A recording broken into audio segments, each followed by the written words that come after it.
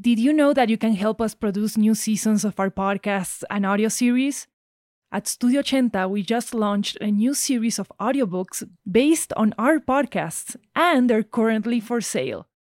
There are many titles available, from romantic comedy to horror, true crime, communication and linguistics, food and lifestyle, migration stories, and much, much more.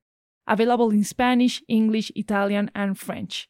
Check out our full catalog at ochentastudio.com/audiobooks and find the titles on apps like Libro.fm, Apple Books, Google Play, Storytel, BookBeat, and on your favorite audiobook app. Thank you so much for supporting our work.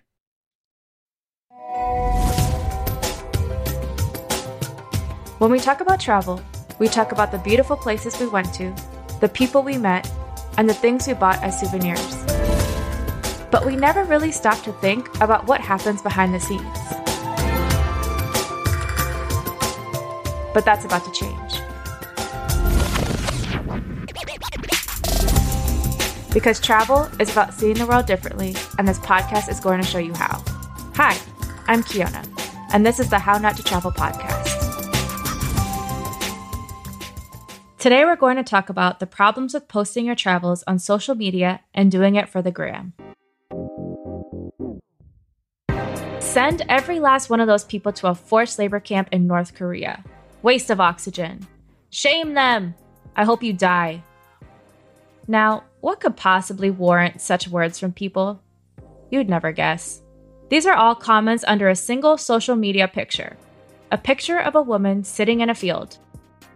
You can't see her feet because surrounding her on all sides are the most gorgeous shade of orange poppies coating the fields for miles. A smile on her face, the sun beating down and glinting off her free-flowing hair. The sky's the perfect shade of blue. She seems super happy. And yet, these are the comments under it. That's right. Over a flower field. But it's not just any flower field. It's the super bloom. A poppy field that covers an area of hills in California for a few weeks in the spring. There's 603 more comments like that under that photo. 603 people wishing her dead for trampling the poppies and rallying for her to remove the geotag so that others can't find the place. Just in case you don't know what geotagging means, it means posting the exact location on social media so that others can find the spot you took the picture in. The geotag feature brought crowds of people to the super bloom to take pictures like this one. There were so many people lying in the flowers that many of the poppies died. This picture and many like it led to an entire axis shutdown. At the end of this, people said social media was to blame for people finding the poppies. Cyberbullies and environmental extremists descended on every single person taking pictures in the poppy field. They were sick of people doing it for the gram. But is social media entirely to blame? Let's find out. Let's start with what the super bloom actually is. Basically, a super bloom, it refers to wildflowers when the seeds have been dormant for a long time and following a really wet, rainy season. These seeds that have been dormant for a long time basically come to life. That's Rebecca Macaro, a member of the Pachanga Band of the Luiseño Indians, who invited me to visit the super bloom while staying in her home after I posted about it on social media. The posts brought us together and led to a learning moment.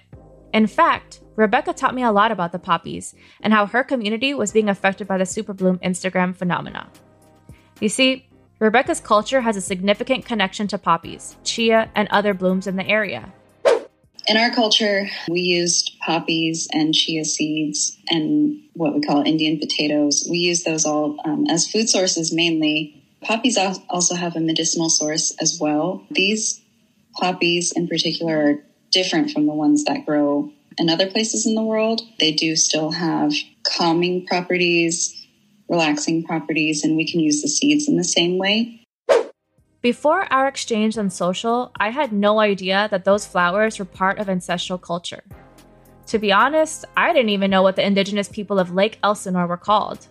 And that was the case for many social media crazed travelers coming to the area. They had no idea that those flowers had a backstory. I think people were attracted to the sight of the flowers and to the social media, viral photos being posted. And I get that. I mean, they're beautiful to look at, but I think there's a disconnect between, like seeing the flowers as a visual, but then also lacking that respect for it as a medicine and as a food. I mean, people just don't know these things anymore. I think the territory where the superbloom happened isn't widely acknowledged as native land anymore. It hasn't been for a long time. It was in Lake Elsinore, which is our ancestral territory that we share with the Hachiman people. We share it with the Kuya people. But we have a word for Lake Elsinore, which is Payachchi. And it's really significant to us because that lake is in our creation story. Shortly after, I blasted out her message to my 30,000 followers at the time so that they too could learn something. So in the end, social media connected kindred spirits like Rebecca and I and led to constructive conversations on how we treat the environment and native land.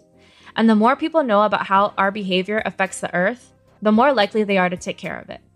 And that wasn't the only good thing to come out of all of this. Remember that travel privilege thing we talked about in episode 1? Well, a lot of people with less accessibility to travel experience the world through images on social media. For a lot of social media users, it's how they see the world if they can't go there themselves. As we scroll through posts on Instagram, we see those moments at the beach, on a rooftop, in a jungle, and live vicariously through other people's experiences.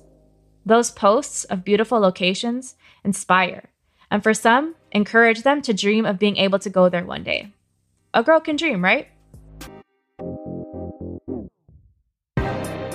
In fact, I was scrolling through the gram and found out about the superbloom because I saw pictures of it. You see, I don't live in California, not even close. I would have never known about this natural phenomenon if it wasn't for social media. And I would be lying if it didn't spark absolute joy for me to see those pictures. Like many others, I knew where the superbloom took place because of the geotag. And the only reason I added it to my list of things I could potentially see one day was because social media gave me access to it. How beautiful is that? And that goes for many, many places that I've traveled to. Social media grants people access to things they never had access to before. And this is especially important to underprivileged and marginalized groups who have historically not had access to these places. One last thing. Those reactionary posts to the superbloom expose the problem with doing it for the gram. People do crazy things to get a good picture, and a lot of the time it's with a careless disrespect for local customs and traditions. Travelers breaking rules to get a good picture for Instagram is so common that there are entire travel-related social media accounts dedicated to exposing inappropriate behaviors of people doing it for the gram. People doing things like walking on the roofs of Santorini and taking pictures despite the signs that say, "Do not walk on the roof." Or people climbing over fences to get a picture with a giant tree that is in a protected space.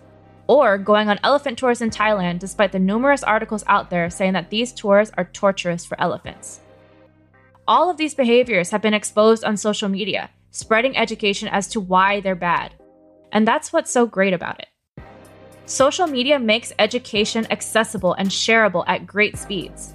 I can post about a cultural nuance I learned in my travels, like the significance of the superbloom in Rebecca's tribe, and share it with thousands of people who will take that fact with them and share it with others throughout the day.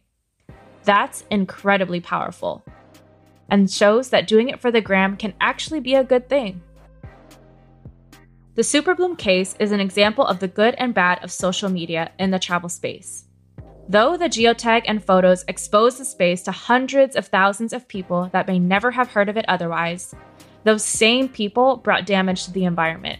But reducing the superbloom problem to an Instagram geotag feature is not only lazy, but unfair to the realities of the world.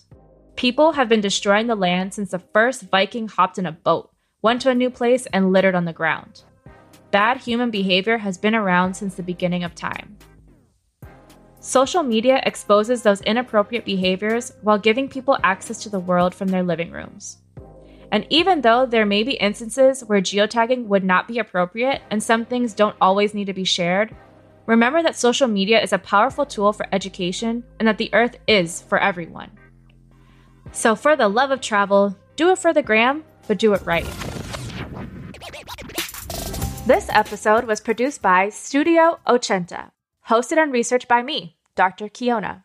Our executive producer is Lori Martinez, and the music was done by Gabriel Dalmaso. Art was done by Tiffany DeLune. Follow us on Twitter and Instagram at How Not to Travel Pod and at How Not to Travel Like a Basic Bitch. And for more shows from the rest of the team at Studio Ochenta, check out ochentastudio.com. Thank you for staying on past the credits. Welcome to Dr. Kiki's Shoutout section. This is the part where we reward you with some dope educators that I've learned from along the way. A huge shout out to Lydia Jennings, a Huichol and Yaqui PhD candidate in soil and microbiology. She discusses the environment and soil quality through the lens of the ancestral practices and knowledge of indigenous peoples of the region.